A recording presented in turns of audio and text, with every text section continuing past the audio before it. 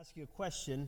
Have you ever had something that you had been waiting for really long time to the point where you didn't know if you were ever going to get the thing you were waiting for?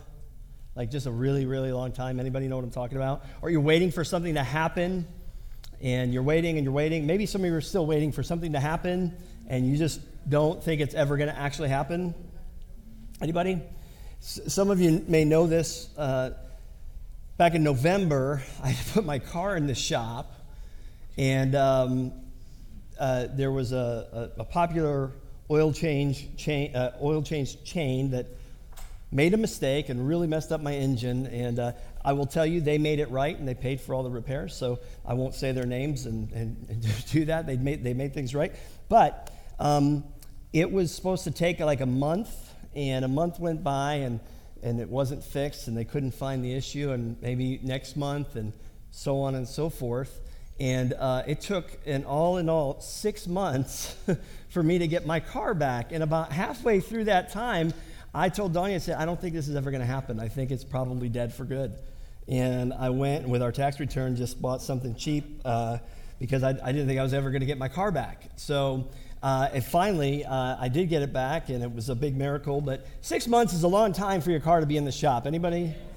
I mean, that's, hopefully that never happens to any of you. I remember, my mother-in-law, Pastor Kathy, and Pastor Greg both had their cars in the shop for different things, and they were kind of upset about it taking a week or two, and I thought that was cute. It's like, just wait till you get to where you're counting months. So I don't know if you've ever had something like that where you've been waiting and you're waiting and you're waiting and you're waiting, and you just, maybe it's never going to happen. Well, what we're going to see today is the culmination of something that David and Israel and all of David's friends were waiting for, and probably got to a point where they didn't think it was ever actually going to happen. So just a brief review. The last time we were in 2 Samuel, we had Ishbosheth, who was the supposed king of the northern tribes. He was killed by his two remaining fighting men, so to speak, and they tried to get favor with David by doing that, and David didn't ask them to do that. He was not wanting Ishbosheth to be killed. He didn't want to try to force his way into any kingdom. He wanted God to do the work, and so he wasn't happy about that, so he put them to death. But it did end up finally culminating to what we're going to see today, which is what we've been waiting for. All of 1 Samuel, really, since chapter 16, I think, all the way through now, over a decade of running, being on the run, being a fugitive. King Saul trying to kill David, even though he's supposed to be king. And if you ever just picked up 1 and 2 Samuel and just read it like a normal book and didn't know the end before the beginning, you would probably start to wonder as you're reading, is this ever actually going to happen? Is it really ever going to happen? And here we are in 2 Samuel chapter 5. We'll start in verse 1. All the tribes of Israel came to David at Hebron and said, "Here we are, your own flesh and blood.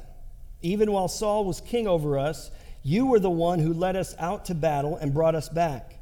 The Lord also said to you, 'You will shepherd my people Israel, and you will be ruler over Israel.' So all the elders of Israel came to the king at Hebron. King David made a covenant with them at Hebron in the Lord's presence, and they anointed David king over Israel." And that is finally what was supposed to happen. If you've been trekking with us through all these weeks, it took a lot for what God promised would happen to happen. And there's three things here there's three ways that the northern tribes really proclaim their commitment. Number one, they talk about their relationships. He said, we're your own bone and flesh, which is a sober reminder that we've been fighting against our own bone and flesh this whole time. Basically say, why are we doing this? We're your own bone and flesh. We're brothers and sisters. We're citizens of the same kingdom. Let's return to one another. So they appealed to that relationship. They appealed to his leadership. They said, even when Saul was king over us, you were the one that led us into battle. Right? So true leadership is influence, right? Saul may have had the position, But David had the influence all along. That's leadership. And they're acknowledging this now. And then finally they appealed to the promise that God had made. They said, the Lord said to you, you will be my people, the shepherd over my people Israel, and you'll rule over them. And that last argument is probably the most crucial one. Because God did promise this kingdom to David. And it kind of began as a threat, really, to Saul, the king. God's promise began as a threat. It became apparent to Samuel in 1 Samuel 16 when he anointed David, but then it kind of hung in suspicion over Saul, and it tormented Saul. And Saul multiple times tried to kill David, throwing spears, chasing him with armies, getting even to where David might doubt this. But then it was assumed by his friends. His friends assumed this was going to happen, even though everything looked like it wasn't going to happen. In fact, a lot of times when David was really discouraged, they would encourage him by reminding him what God promised. We need friends like that, don't we? It was even acknowledged by his enemies. We read about this when Abner said to Ishbosheth, I'm going to give this kingdom to David. He finally conceded that this kingdom belonged to David. So we see kind of this intense opposition this entire time to David being king. And David himself wouldn't force it. He's just counting on God to do it. He says, you're going to be a shepherd. God said, you're going to be a shepherd. I thought he was going to be a king. Well, that is what a king should do. A king should serve, right? A king that would care for his people like a shepherd his sheep. David was a shepherd. But it's as if when we read this, it's as if God is saying, do you see? Do you see how my promises to David have finally come to pass? Do you see how they weathered the venom of Saul, the follies of David, the rebellion of the north, David's self-seeking friends? Do you see how my promises have proved firm in the face of intense opposition? Chapters and chapters of this since Samuel 16. Can I just tell you that what we're seeing in these verses is the culmination of God's promises in spite of everything that's happened?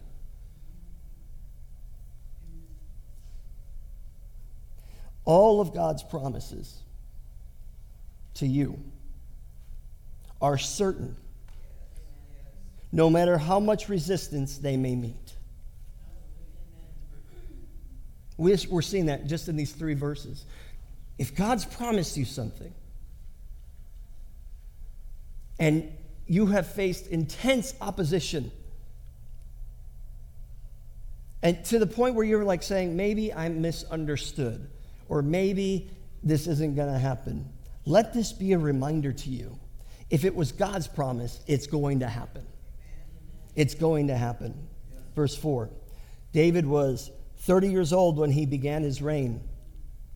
He reigned 40 years. In Hebron, he reigned over Judah 7 years and 6 months. And in Jerusalem, he reigned 30 years over all Israel and Judah. The king and his men marched to Jerusalem against the Jebusites who inhabited the land. The Jebusites had said to David, you're never going to get in here.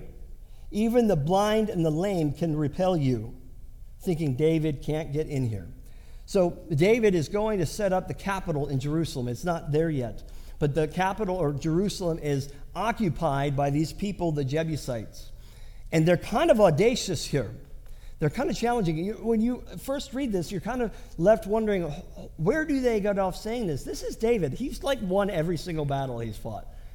And they're saying, you can come against us, but even the blind and the lame are going to repel you, David. Kind of reminds me of certain people behind screens on social media. Just going to throw that out there. Because that's what they were doing. They were behind a pretty strong fortification. So it was easy to find some courage when they thought they would never actually have to back up that courage. Let that be a lesson to us, because we're going to see what happens here in just a minute. Verse 7, David did capture the stronghold of Zion, that is, the city of David. And he said that day, whoever attacks the Jebusites must go through the water shaft to reach the lame and the blind, who are despised by David. He's using this sarcastically now. For this reason, it is said, the blind and the lame will never enter the house. Okay, so they're behind this well-fortified city. They even have a replenishing water supply in the city, so they really felt like they were good and safe. Like they didn't have to leave the city because they even had water that would replenish. And that's why they were so courageous, or so to speak, courageous, to say something as audacious as, you can come at us, Dave, but even our blind people can beat you. And it didn't take very long where David said, you must go through the water shaft to reach the lame and the blind. And so the water that was replenishing in Jerusalem actually came from a source outside the wall. And they built a shaft, a tunnel from the city to this water source. Now, some scholars will say that David's men just cut off their source of water because he knew that. But others, and most perhaps, actually believe that they found a way to climb up through that tunnel. Now, that sounds somewhat simple. I don't know if any of you have been in a cave, but there's a picture of it right there. There's a cave in Indiana called Wolf Cave. Anybody ever heard of Wolf Cave? It's down in McCormick's Creek. And you can go through that cave, and it's, I'll be honest with you, it's very scary. Like, I've done it once. I will never do it again, ever. The walls, I mean, you're going like this, and it's pitch black, and you can't see anything. We went through as a family, and Ethan was much younger, so don't, but sorry, Ethan. He was a mess. He broke down in the middle of that cave, and I'm like, you just got to keep going, buddy. You got to keep going. He's like, I can't. The air is tight. It's really, really scary. And so when I saw this picture, I kind of was reminded of that. This is actually today, that actual water shaft. Now, they didn't have a ladder. So they were going through a tunnel, and they had to climb up through there to get into the city and take the city. So it sounds easy. It wasn't as easy as it sounded, but it probably surprised the Jebusites no less, right? And he even taunted them a little bit himself, saying, all right, lame and blind, here I come. And they took the city. For the first time in hundreds of years, another promise of God fulfilled. Verse 9, David took up residence in the stronghold, which he named the city of David. He built it up all the way around from the supporting terraces inward. And David became more and more powerful, and the Lord God of armies was with him. Just a side note of verse 10. He became more and more powerful. God was with him. There's a principle there for us. We stick with God, he sticks with us, and he will protect us. He will reward us. He will use life's circumstances in our favor. But the key is that we are with the Lord. And we see this time and time again, not just in David's life. When Israel is serving the Lord, things are blessed. When they came out from underneath the Lord, things are not so blessed. And we see that just in this verse. But I wanted to kind of mention, we've met in scriptures, we've met the Jebusites before this. This isn't the first time they're talked about in Scripture. Back in Genesis, when God promised the land of the Nile to the Euphrates to Abraham's descendants, he meant the land that others occupied at that time. He's talking about the Jebusites. They're the last of the occupants. In fact, Genesis 15, verse 18. On that day, the Lord made a covenant with Abram, saying, I give this land to your offspring from the brook of Egypt to the great river, the Euphrates River, the land of the Kenites, the Kenizzites, the Cadmonites, the Hittites, the Perizzites, the Rephaim. For some reason, they're the only one that doesn't end in ites. I just noticed that. The Amorites, the Canaanites, the Girgashites, and the Jebusites. This is hundreds of years. This is a long time before David takes this city. Right? This is another one of those promises that certainly Abraham in his lifetime, but maybe others in his lineage were starting to wonder, is this ever going to happen? They even won a battle at one point over there, but they could not get the Jebusites out of Jerusalem. And here we are hundreds of years later. And David takes possession of Jerusalem, and another promise is fulfilled. If the first 3 verses taught us that God's promises are certain in the spite of life's intense opposition, then these teach us that God's promises are certain no matter how long they take. No matter how long they take. How long have you been waiting? How long have you been waiting? Sometimes God answers promises generationally. His perspective is a little bit different than ours.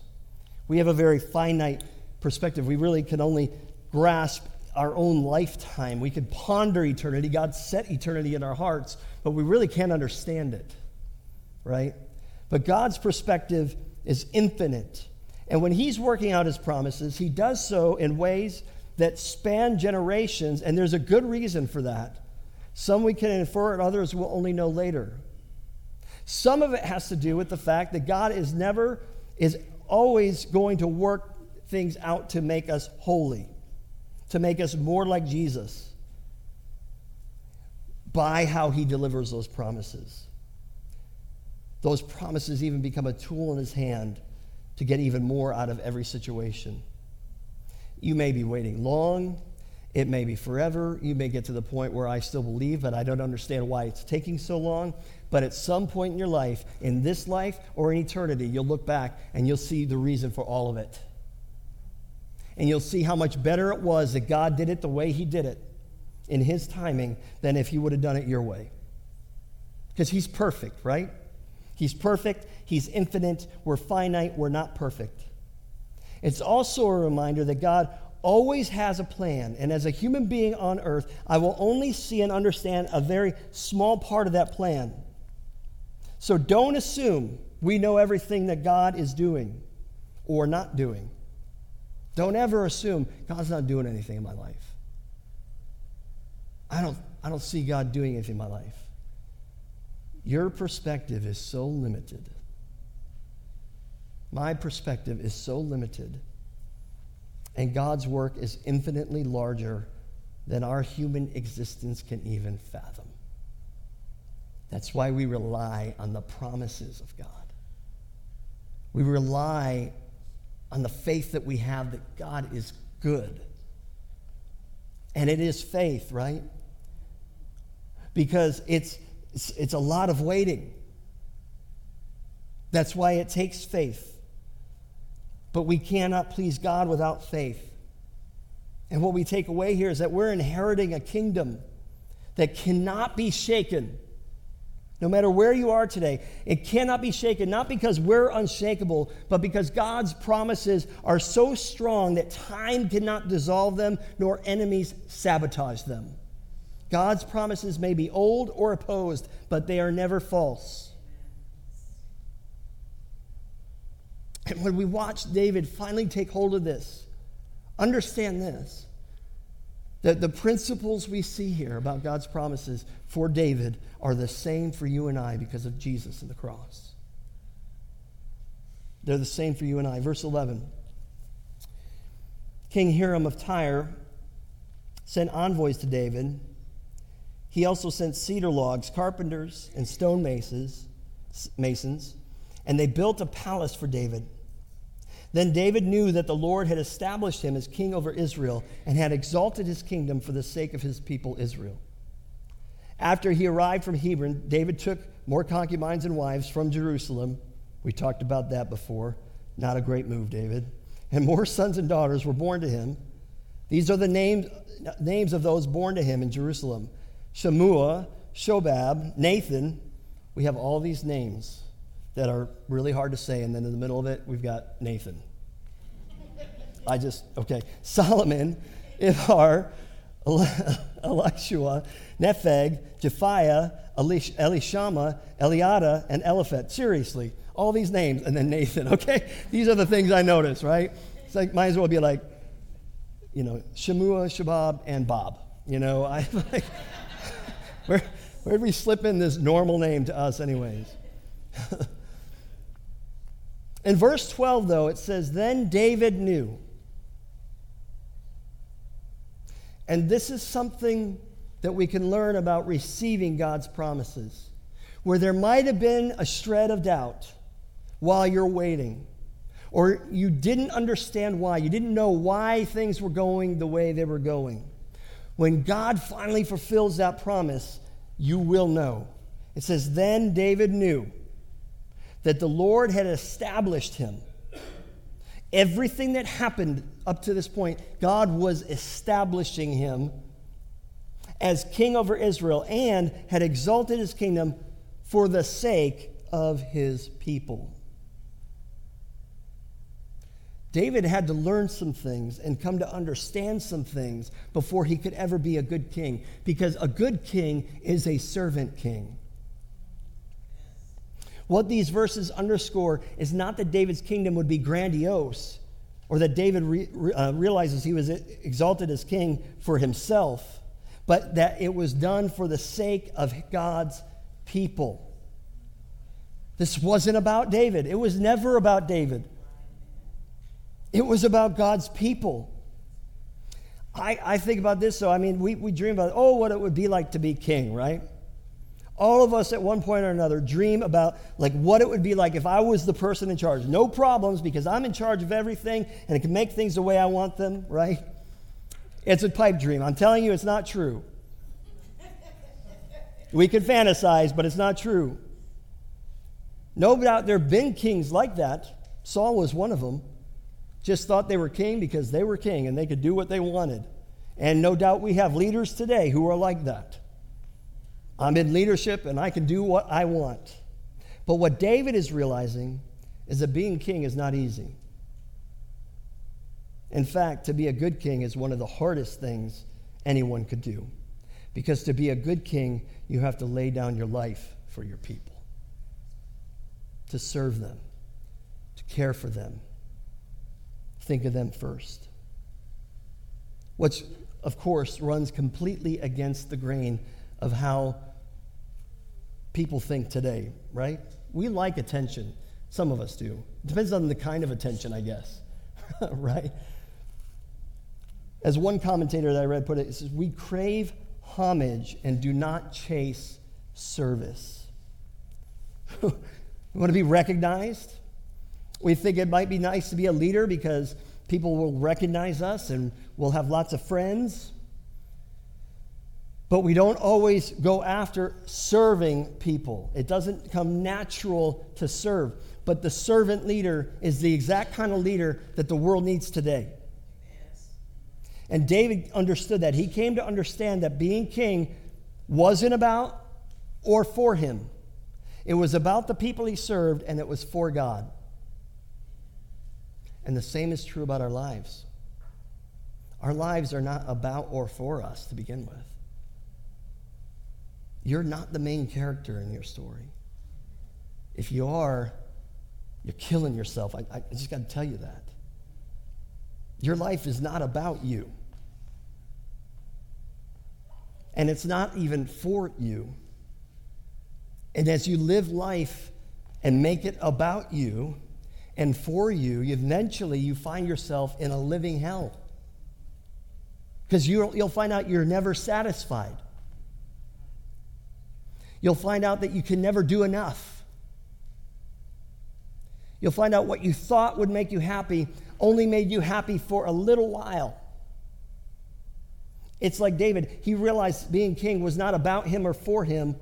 It was about the people he served, and it was for God. And our lives are no different. It's about the people we serve, and it's for God. That's what our life is about. It's what we do for others and for God. And when we do that, and so many of you know this already, there we find real fulfillment. It's not easy all the time. We could lose patience sometimes.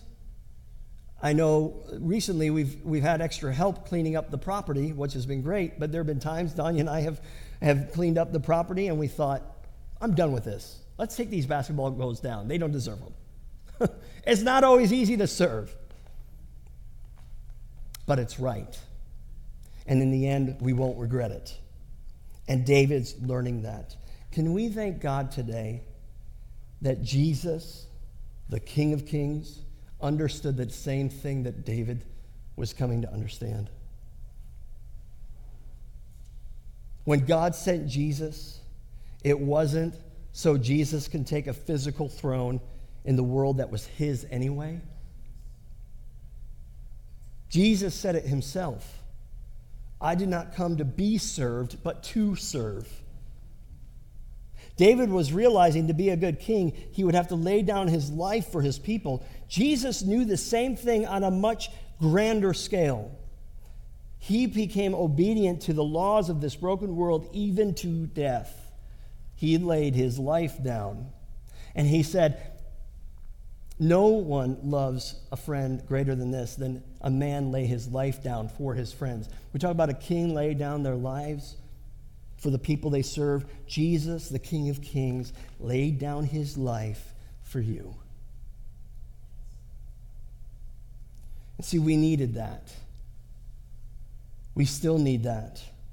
We need someone to stand in the gap for us, someone to serve our sentence for our sin. Jesus did that.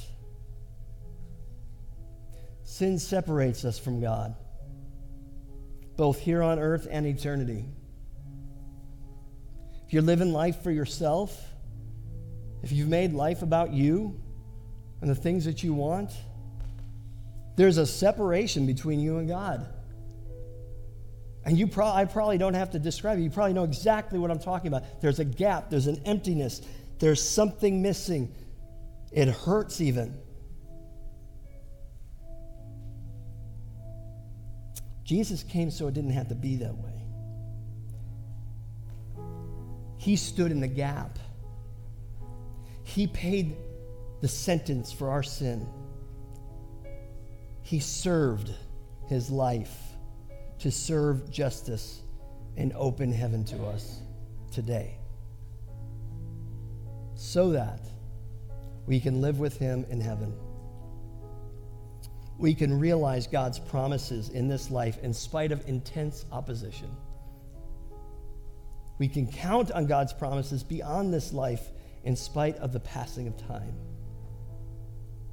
And because Jesus died on the cross and rose again, we are inheriting a kingdom that cannot be shaken.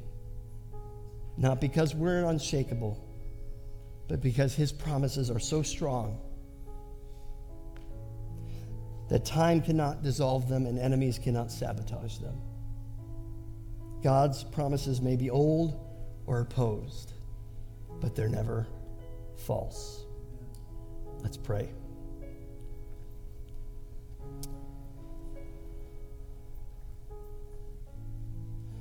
When we're going through the journey, Lord, and we're watching David, a man you said was someone after your own heart, go through everything that he went through. Even though he was supposed to be king. And even as we read the stories, we have to sometimes scratch our heads and go, why? Why is this happening? Why is it happening this way? Why won't David even take Saul's life and take his place? Why, Lord? And then we come to this day, and we see what it says here. What it says, then David knew. Then David knew. He knew why. Lord, for some of us today, we're waiting for that moment when we'll know why. I pray for faith between now and then. Some of us have experienced that, and we've received the promise, and we know why. And I thank you for that. And some of us today need to stop living our lives for ourselves and give our life to you, the servant king, who laid down your life for us. With your eyes closed, is the Holy Spirit speaking to you this morning?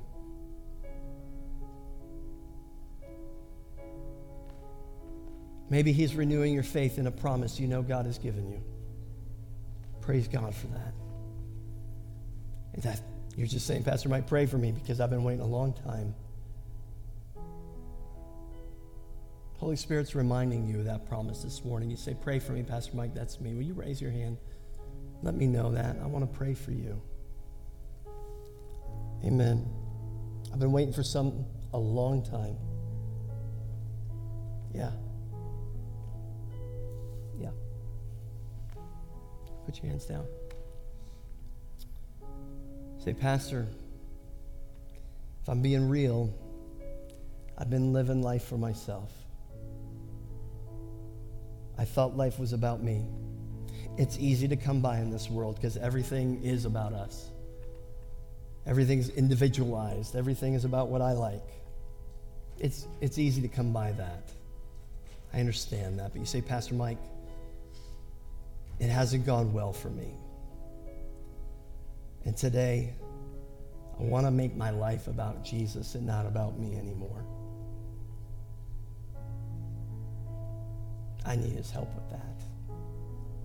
Would you pray for me? If that's you, will you raise your hand this morning? If you were encouraged by today's talk, be sure to rate us, share with a friend, and hit subscribe on Spotify, iTunes, or wherever you stream your podcasts.